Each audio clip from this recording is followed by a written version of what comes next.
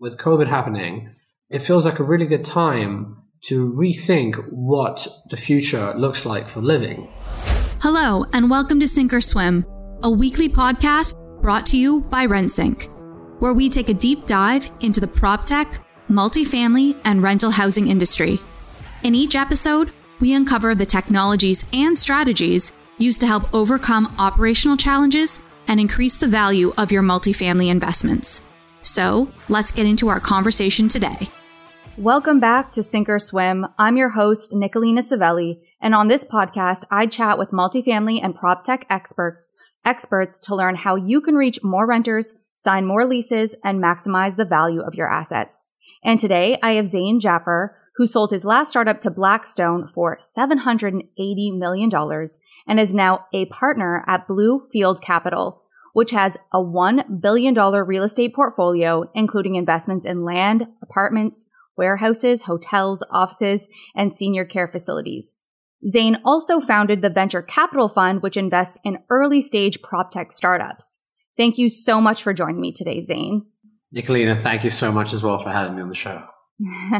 Now, we've got a lot to unpack on this episode, but first, I always like to start at the top and kind of discuss your educational and professional background and really how this has served you in your career, and how did you find so much success with your last startup before joining Bluefield? If you could share some of an abbreviated version of kind of your history and how it led you to where you are today.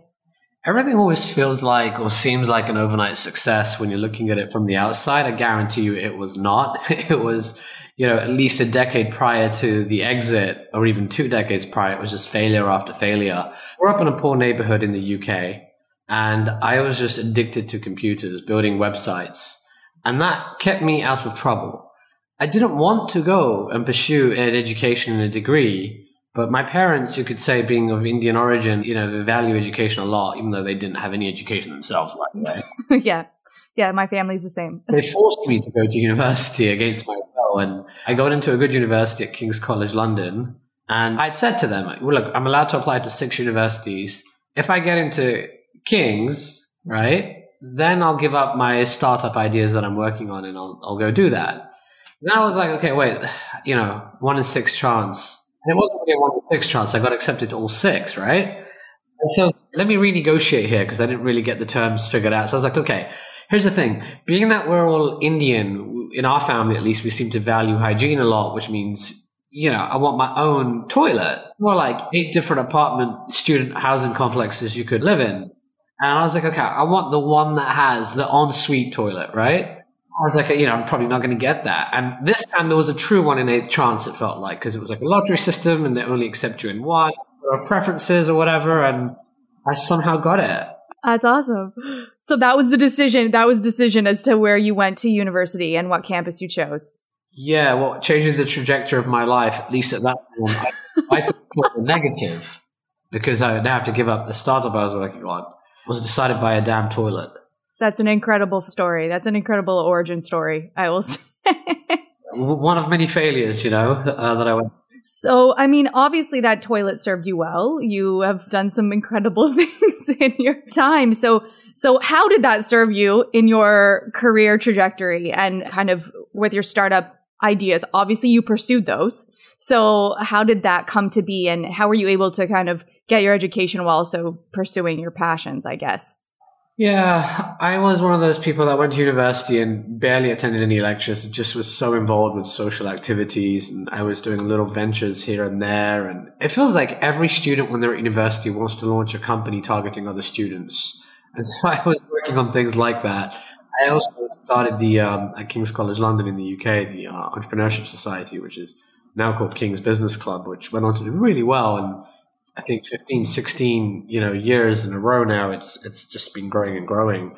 And I came across someone else having started that club who was running a startup. And I was like, hey, it's really cool what you're doing. I'd love to sort of check it out. And I just loved his idea. And I was like, can I join you? And I joined really as like the first employee of that startup. And, I decided to hedge my risks. And because he couldn't pay me a salary, I was like, okay, I'm also going to do I'm going to do another degree, like a master's degree at UCL in technology entrepreneurship. And I liked that course because it wasn't as academic as it sounds. It was based on the Stanford University curriculum. And it was around, coming up with a business idea and writing up a business plan. And I convinced the professor two things. Number one, can I do the course part-time? They weren't a fan of the idea, but I was like, well, look, you're teaching us about running startups. How about I actually work for a startup and, I try to grow it? And, that startup crashed and burned, obviously. We had to do this dissertation, thesis. It's like, oh, God, so annoying. I've got to write this huge, huge thesis. Well, wait, the thesis is a business plan. I said, look, I need to delay my education for like another year because, I'm trying to raise funding for the startup. And I made a deal with the head of the school. I said, look, given that we're supposed to write a business plan, surely an academic shouldn't be judging the quality of the business plan. Surely it should be judged on its merits. And if I raise money for my idea, partly through the business plan, right? Can you give me can I get 100%? He was so confident I was going to fail, right? He said, okay, if you raise more than, at that time, most pre-seed rounds were like a few $100,000. It was like, okay, if you raise $1 million from some qualified investors, sure. I ended up raising $2 million in the US for my startup idea with a deck and, the business plan, which I sort of wrote after. And I had to hold him to account. And I managed to get a distinction on the course purely as a result of that. So yeah, that's how my education served me, I guess. I learned more running those startups. And I would argue I learned more from the failed experiences than I did from my success. I think that's a typical kind of, if you're willing to keep doing it and keep learning, then that's really the key to startup success. Yeah, exactly. So, obviously you sold your last startup for your most recent startup for $780 million. Now, how did you find success with that specific startup? Obviously you learned success and failure early on. So obviously perseverance was probably key, but more so, what was the core kind of selling point and kind of technology behind that startup? As a VC today, I look for startups that are part of a huge market, and I can't be self-promoting and also say a good team, right? But that's sort of what happened at that time. We hired really good people and we were in a huge market. Mobile apps were starting to take off, but we were still at the period where, as of today at this podcast, right? There's hype around the metaverse, there's hype around NFTs. Well, in those days, mobile apps were also getting hot, but most people were not really getting it. It was very complicated to explain to people. And here I was thinking, okay, mobile apps are taking off. What if we bring video ads to mobile phones? That sounds like a really cool idea. I'm betting that the new generation is not going to be reading their old newspapers and billboards and watching analog, TV. I bet people are going to consume video content on mobile phones. So how do we create an advertising experience around that? And that's what we did. And I remember when I was trying to raise funding, very few people got it. Even people from the industry in advertising didn't get it, But I encountered comments like this. I encountered comments which were basically mobile apps? Why? It's you got this flashlight apps. Well, people browse the internet. This is the World Wide Web. This is about Yahoo and AOL ruling the world. Why are you trying to build something for mobile apps? And then the sophisticated strategic investors would say, oh yeah, we love mobile. It's a mobile web, right?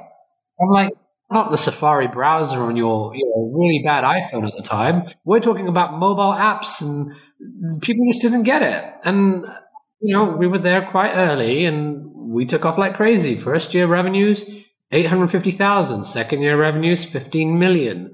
Second year revenue, that's quite a jump. Can you talk about potentially what happened there? Was marketing involved on that or what happened?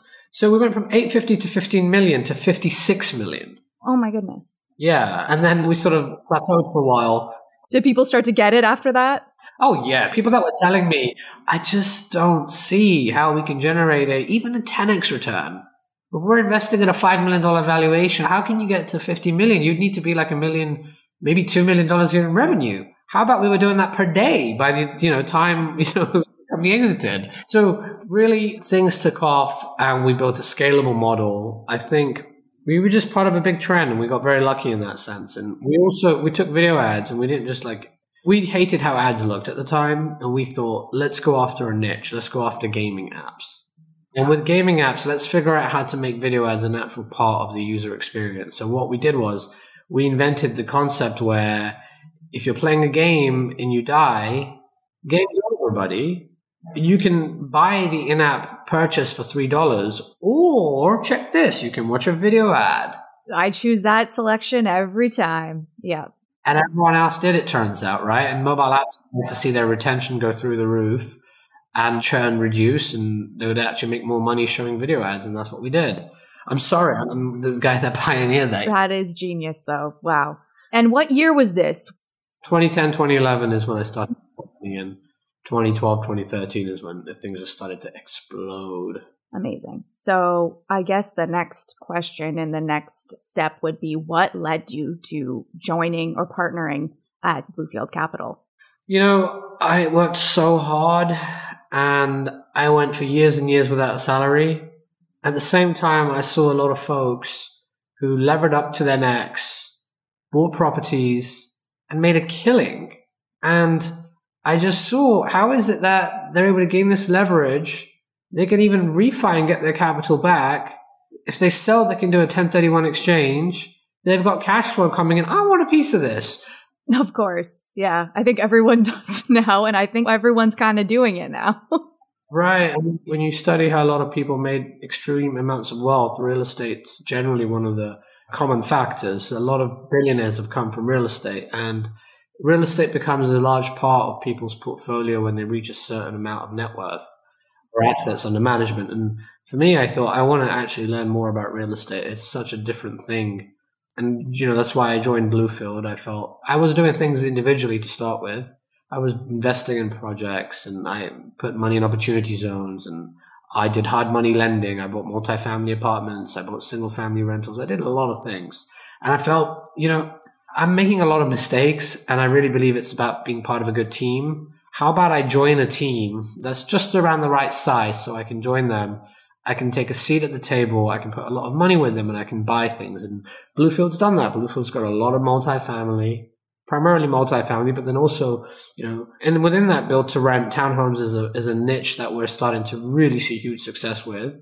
But also, as you mentioned earlier, when you introduced me, hospitality, senior care, industrial. No office, thankfully, actually, but a little bit of flex, you know, space too. So yeah, I joined them, and I then decided, let me start a venture capital fund because I miss technology and I just see so many things that are broken. And so that's what led me to focus on my niche, which is prop tech.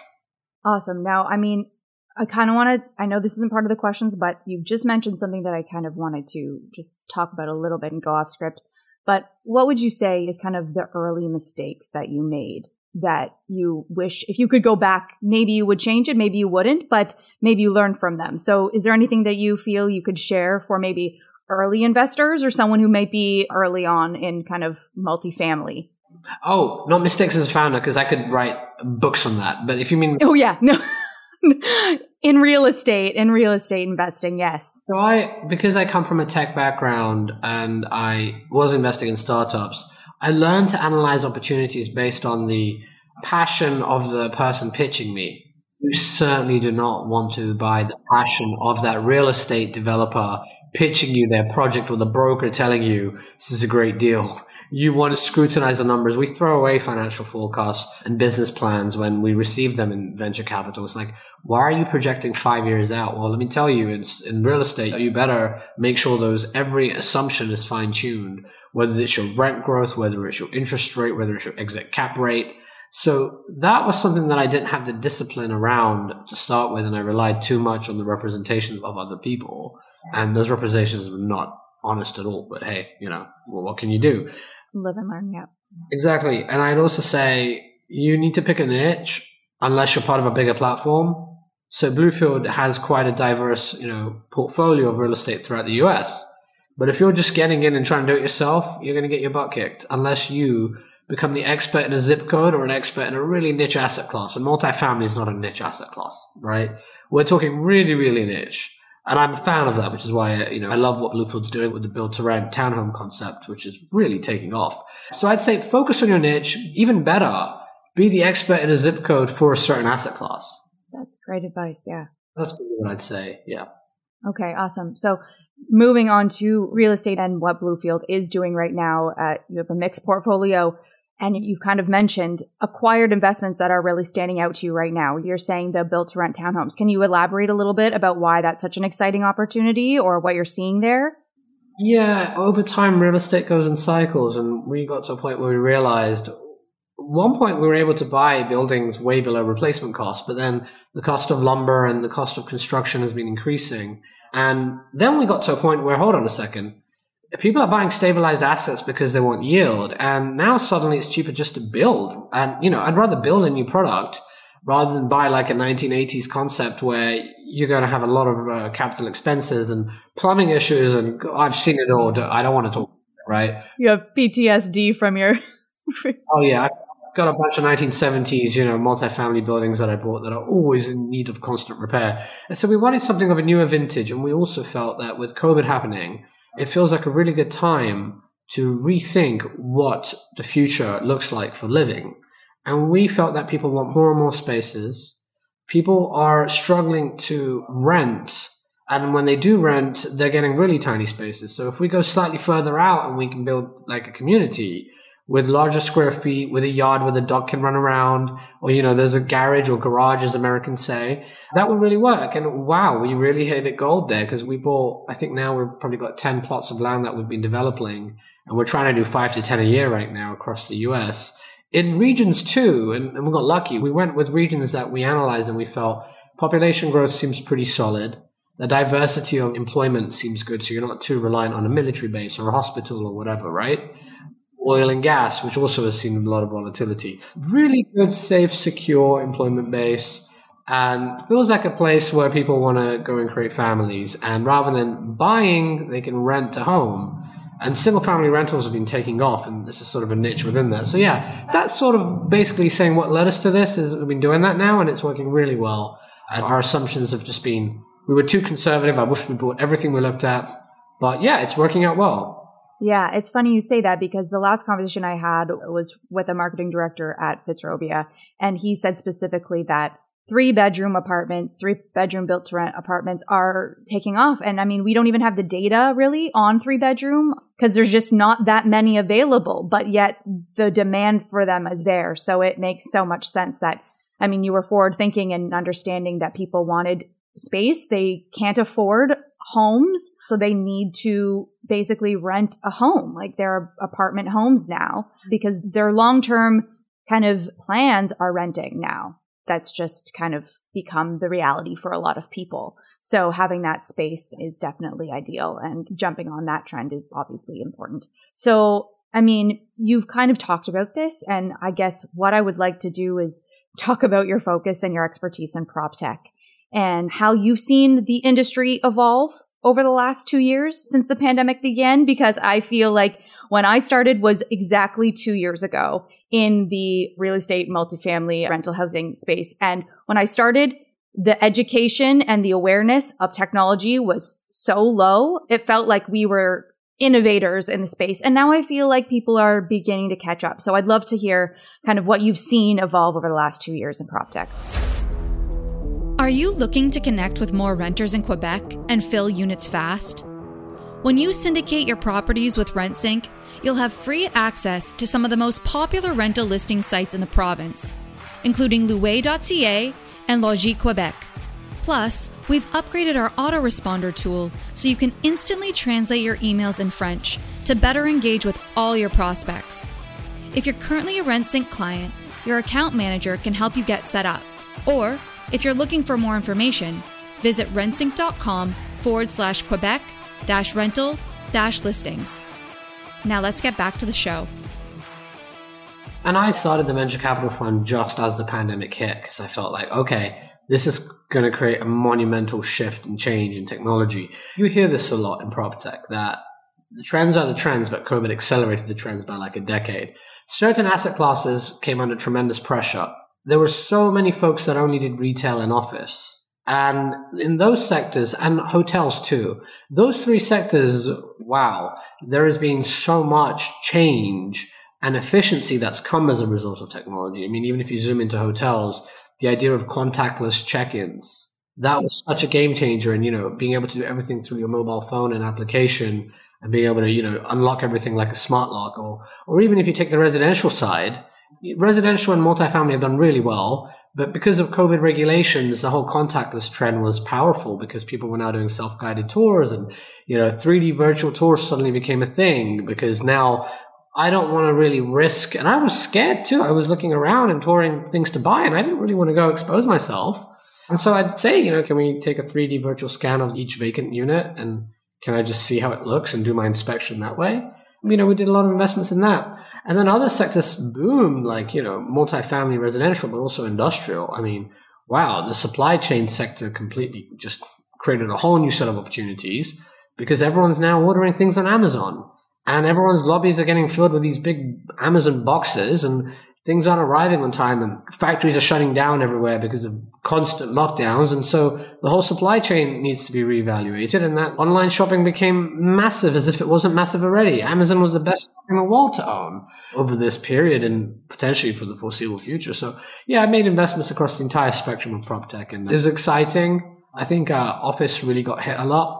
And with office, you started to see more of a repurposing of space and things like figuring out our real estate and having occupancy analytics to figure out what spaces do we need in our portfolio? How do people use these spaces? How do we entice people to come back if they're going to work from home and we want them to come back to the office? Well, do they really want to be sitting in a cubicle? No, we got to make the spaces more open plan. And so with that, there was a lot of focus on ESG, environmental, social, and governance, where let's make the space more green, more energy efficient. You can pick any asset class and there's so much change happening in prop tech.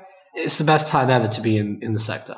Yeah, absolutely. I know it was a bit of a loaded question. I know you probably can't even cover half of what is going on in the sector, but I needed to ask just because I feel like we don't have that many prop tech experts to your degree on this, and I feel like you summarized that very well. Now, I would like to hear if you have seen or are looking at any compelling startups that you've invested in at Bluefield so far and kind of what they're doing to move the industry forward. Are you able to comment on that at all? Yeah, but that's like asking me to pick a favorite child, I'm sorry. I think I'll just pick one or two really clear use cases that might resonate with the audience. It's really sad when you look at the average net worth of a renter that's at around $6,300 is the average net worth. It's really sad when you think about that. And a lot of people are caught in this cycle of poverty where their credit score is perpetually low. They have a hard time renting and they're basically an underbanked. In fact, some of these are unbanked segments. Mass America, workforce housing, big opportunity. And I came across a startup called Stake, STAKE.rent. And Stake started out with the idea of, hey, let's really align incentives with the renter and the landlord and the owner and the property manager. Why don't we give them cash back every time they do something good? Every time they pay their rent on time, they can get a bit of cash back. If they're going to keep their unit clean and we do an annual or quarterly inspection, they get more cash back in their account. Hey, if there's a maintenance issue and they can go and, change out the light bulbs or do some DIY, we'll pay them for that. We'll give them $20 rather than spending $150 to send a maintenance staff down. And also, rather than giving concessions, which tenants do not appreciate, concessions like, hey, move in now and you get 6 weeks rent free, just give them cash back. Just give them, a big amount of cash if they sign the lease today, and as they pay their rent on time, it'll unlock. And that concept took off like crazy. I implemented it in my portfolio and it became a differentiator. People would sign my lease because they're like, oh, wow, this landlord actually cares about us and gives us cash back. And the average rent is now higher. When people are about to renew their lease, or rather churn, we'll hit them early because we know they're going to renew. We'll be like, hey, if you renew your lease today, we're going to give you another $300. That concept alone, as you were speaking, it felt exactly what you said. It sounds like a landlord that cares. And that's what you want to feel when you sign your lease. You want to have someone who cares. And that is absolutely going to be the differentiator and because you understand them. It shows that you understand the renter and you understand their needs and also, doing those little things they probably would do anyway, but now they're getting something in return for it and incentivizing it to do it more. Absolutely. With that too, what Stake did next was mind-blowing. They created a first ever checking account, basically like a bank for renters. So now, and they did a poll and they found out 8% of their renters have never even had a bank account before. They've been living in debt, and then they launched a debit card for renters too. And the idea was, look, we're going to incentivize you to save. If you keep your money in the account with us or on your debit card, we'll give you really high cash back, more than any, savings account. I think right now they're offering 5% cash back. Use our debit card to spend and you'll get 5% cash back. If you keep the money in the savings account, you'll get more cash back. Now they're at a point where they're embedded in so many multifamily apartment buildings throughout the US, and they can also provide a picture of the financial health of your community. So imagine this. I can now see my community goes to Costco and they spend this much on gas. And here's the financial health. It's way better than a rent roll that you see. Of course. And you also see how users are behaving. Some users who are quickly taking the cash out of their account at foregoing interest rates. There's a concern here. This tenant might have to pay. You can be ahead of the game before things kind of go south by being able to monitor that data. Exactly. So I like because it touches mass America and workforce housing. Okay, so do you have another one that you would, I know you have lots of startup children that you would, you want to address. Is there another one that you feel you could maybe speak to? Yeah, so many. I'm trying to make it relevant to the audience. So there was one recently, Poplar Homes, okay? Poplar Homes is an example as a case study of how you can really use prop tech in property management. They have implemented technology every part of the way. And it was my first ever investment actually from my VC fund. I was so nervous when I wrote that check. I was told when repeat founders try to be investors, they make a lot of mistakes. They get too excited and they're not rational. I was extremely excited by Poplar and, I wrote that first check. And very recently they announced a $53 million Series B raise. We participated in that. So it's doing really well. They have built so much tech that they've basically cut down the need for a huge leasing team. They've cut down the need for a lot of, administration stuff. They've used automation everywhere you can think about it. There's a chatbot to help with leasing. There's a chatbot to help with maintenance issues. They've got like contactless 3D virtual tours, the whole thing. They've got to the point now where they're actually buying mom and pop property management firms. They're going around and they're buying traditional property management firms where, someone owns a couple of hundred units and they're tired of running it because their entire life now is like, okay, I'm running around from property to property. They're buying these firms. They're increasing the gross margins and they've now bought 9 companies and they're buying a company every single month now. And they're on the way to becoming one of the largest property management firms in the country. Tech enabled. You can bring tech anywhere in the traditional sense, whether it's brokerage, whether it's property management, whatever part, and you can do really well. And I like that because it's a case study that people can probably appreciate. Absolutely. And obviously implementing their own technology in order to run these, I'm sure, as well and manage them. So that's awesome. Now, I know we've kind of gone over a few of things that you've touched on, few things that I had questions on later on in the conversation, but I kind of wanted to just drill in and talk about what you feel are the biggest gaps in the multifamily space, I would say, and kind of in technology, and what you feel you would want to see come from technology maybe in the next year, maybe the next 5 years. Yeah, very few things move that fast, unfortunately, in real estate, unless there's a pandemic, right? Fortunately, the time horizon that we have to take is like 5 to 10 years out. I don't like the fact that there's so much information asymmetry in multifamily. It's often the buyer knows something the seller doesn't know, or the seller knows something the buyers don't know, and people arbitrage that gain. I would like to see real estate and multifamily trade how stocks are traded. And I think the power of the blockchain and the idea that you can tokenize real estate, split it into fractions, e.g. tokens, that can then be traded is going to be a revolutionary concept. It'll take a while to gain adoption, but when it does and the regulation and everything is cleared, people will be buying shares of random homes and zip codes and trading in and out, just like people buy shares of Apple or people buy commodities.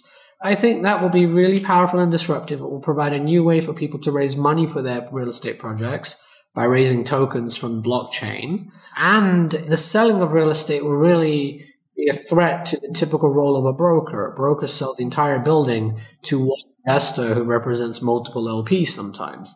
Well, here, if people are trading in and out in fractions, that's interesting. And also the time horizons for real estate. A lot of the times real estate's passed down from generation to generation. And when there's a messy event like a divorce or a death, you have to liquidate. Or when people buy and they have a fund and the fund timeline is like 7 or 10 years, they have to liquidate no matter what. Well, here you have the option for individual shareholders to liquidate a portion of their holdings or all of it. So that to me is going to be the most exciting disruptive trend. I'm so excited about it. I sometimes think I should go start a company again. You should probably. I mean, that'll take some adoption. Your 5 to 10 year projection sounds pretty on point, because I know that there's a lot of people in this industry who are not as far ahead in terms of adopting even simple digital marketing and Google ads yet. So, I mean, there needs to be a lot more education around those things, obviously, in the industry. But I think if someone is listening to this and doesn't take it and see like the possibilities with it, then they need to kind of go back to the basics. But yeah, I think that you've hit the nail on the head on that one. That's interesting. If someone's listening to this and they like the idea of tokenization as a concept, even if you're a potential buyer and you want to buy tokens, reach out to me. I'd love to I'm researching the space. I'm investing actively in the space. I'm taking an interesting approach, actually. VC funds, we've been very careful to avoid conflicts of interest and competitive conflicts. But we look at this space and we're like, you know what? It's hard to pick a winner. We're going to invest in so many companies. And I've said to some companies that are in the tokenization space, we are a real estate strategic investor. Ultimately, we're going to invest in you and your competitors in this space. And people are fine with it because they're like, we get it. I don't have one broker. I have multiple brokers. I don't have one property manager. I have multiple property managers. So I'm talking to every tokenization startup I can come across.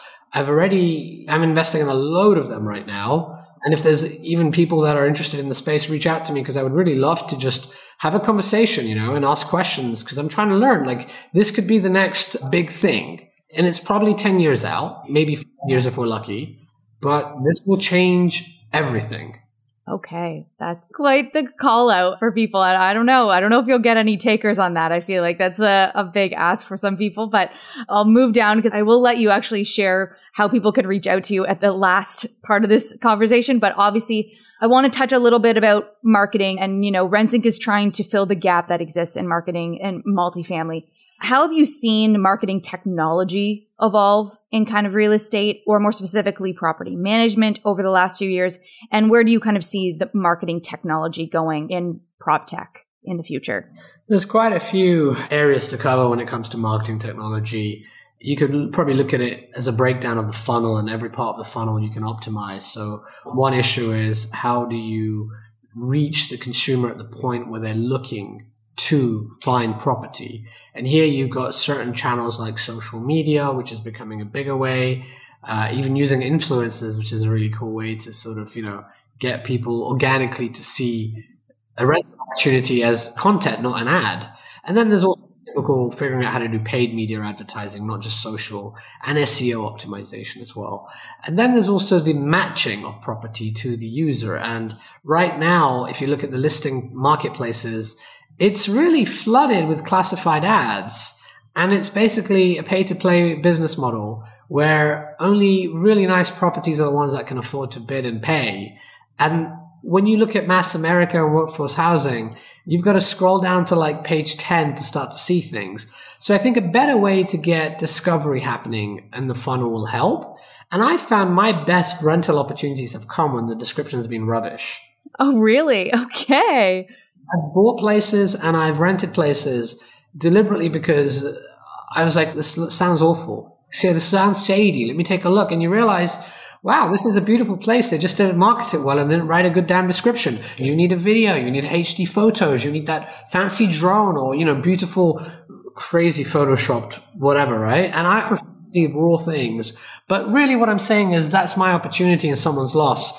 People need to do a better job with marketing the property too. And then there's the whole, signing up process. Application fees can be really high. Sometimes firms have a really black and white model of you need to be at a certain credit score and need to meet these tenant profiles, and they implement that across an entire portfolio.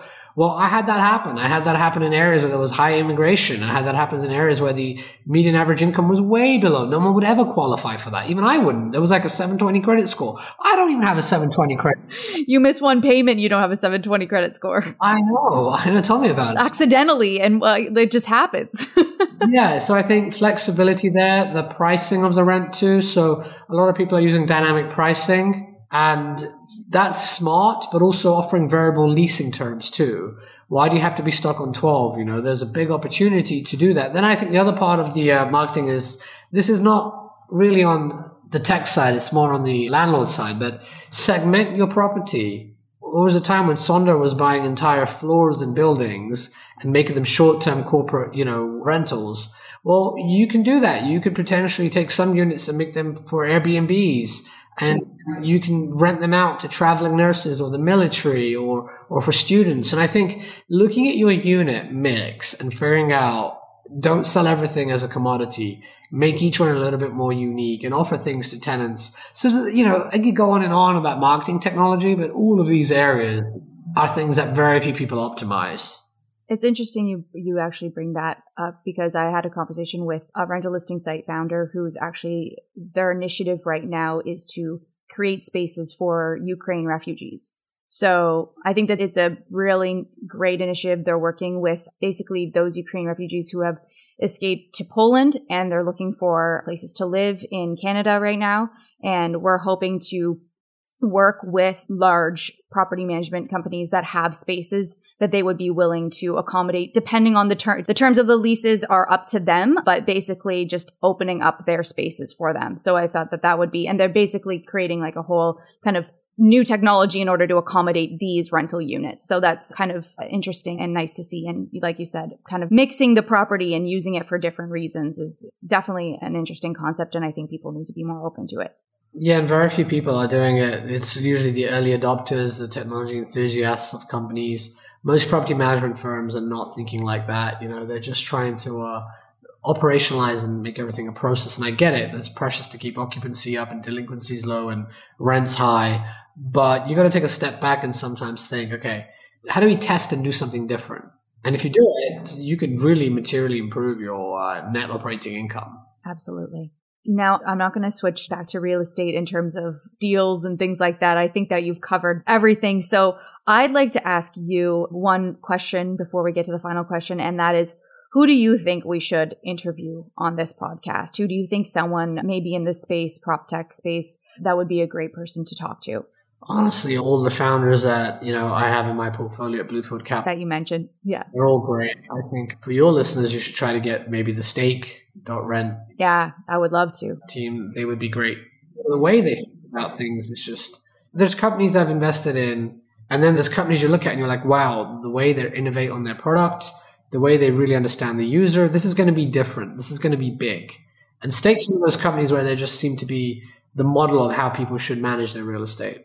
Okay. Well, I'm going to connect with you about that later, if you don't mind. And last but not least, if listeners are looking to connect with you, obviously you've got some discussions on NFTs and things like that and tokenizing multifamily. So where can they find you? What's the best place to find you?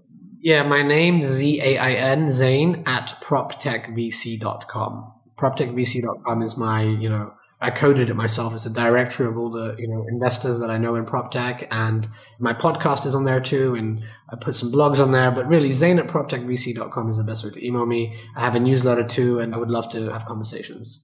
Okay. Amazing. Thank you so much, Zain, for sharing all of your knowledge with me and to our listeners, and taking the limited time that you have to join me on this episode of Sink or Swim. And until next time, keep swimming.